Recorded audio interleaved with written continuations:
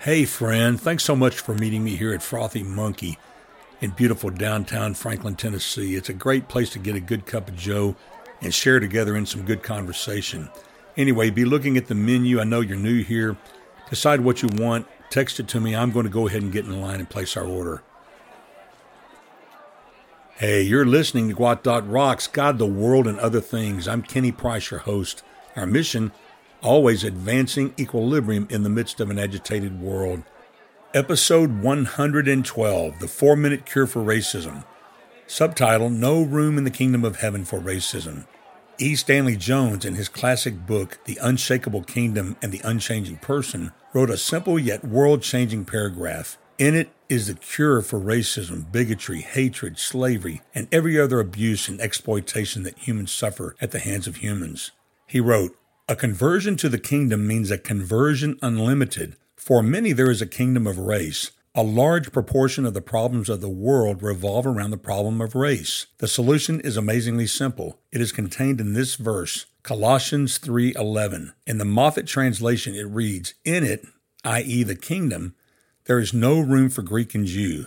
In other words, racial distinction, circumcised or uncircumcised, i.e. religious ritual distinctions, barbarian and Scythian, cultural distinctions, slave or free man, social or economic distinctions. And another list in Galatians chapter 3, verse 28 in the Moffat translation, it adds male and female, sex distinctions. Here is the simplest of solutions, no room. In the kingdom, we are occupied with and dealing with matters that transcend these issues that deeply divide the world. So there is no room. But aren't these racial distinctions important? And aren't they inherent? No. Down underneath there is one basic race. End of quote. In the 1st century AD, things were no different than they are today. The Jews looked down on all others as Greeks or Gentiles. Circumcision and uncircumcision made the Jewish staunch distinction of separation even clearer. The Greeks and Romans regarded all others as barbarians. A Scythian was the height of barbarity, and an especially strange kind of barbarian.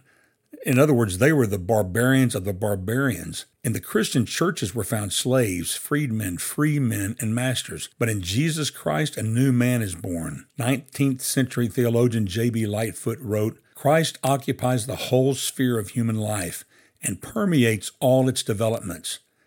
In this new man, in Christ, race and class distinctions disappear. Christ has obliterated the words barbarian, master, slave, all of them, and has substituted the word brother. Sadly, as long as there is fallen, unredeemed people on the planet, there will be racism, hatred, bigotry, and slavery. Friend, in just a moment, racism, human trafficking, forced labor, debt bondage, outright slavery, forced marriage, and child exploitation could all come to an end if the people behind this wickedness would just turn to Jesus Christ and accept him as the Savior and Lord that he is. The arrogant, pious, self-inflated, self-perception that rules fallen man's heart would be brought down, and in its place the mind of Christ would prevail. The verses following this world-changing verse that I just read tells us how things can be.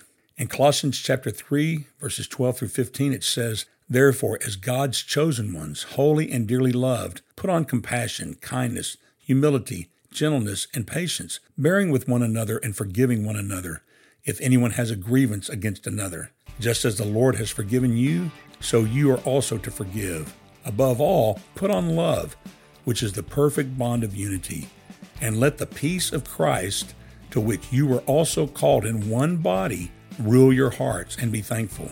Compassion, kindness, humility, gentleness, patience, forgiveness, love, unity, peace, thanksgiving. What a wonderful world it would be. What a wonderful world it can be if you just believe. And with that, my friend, I bid you peace.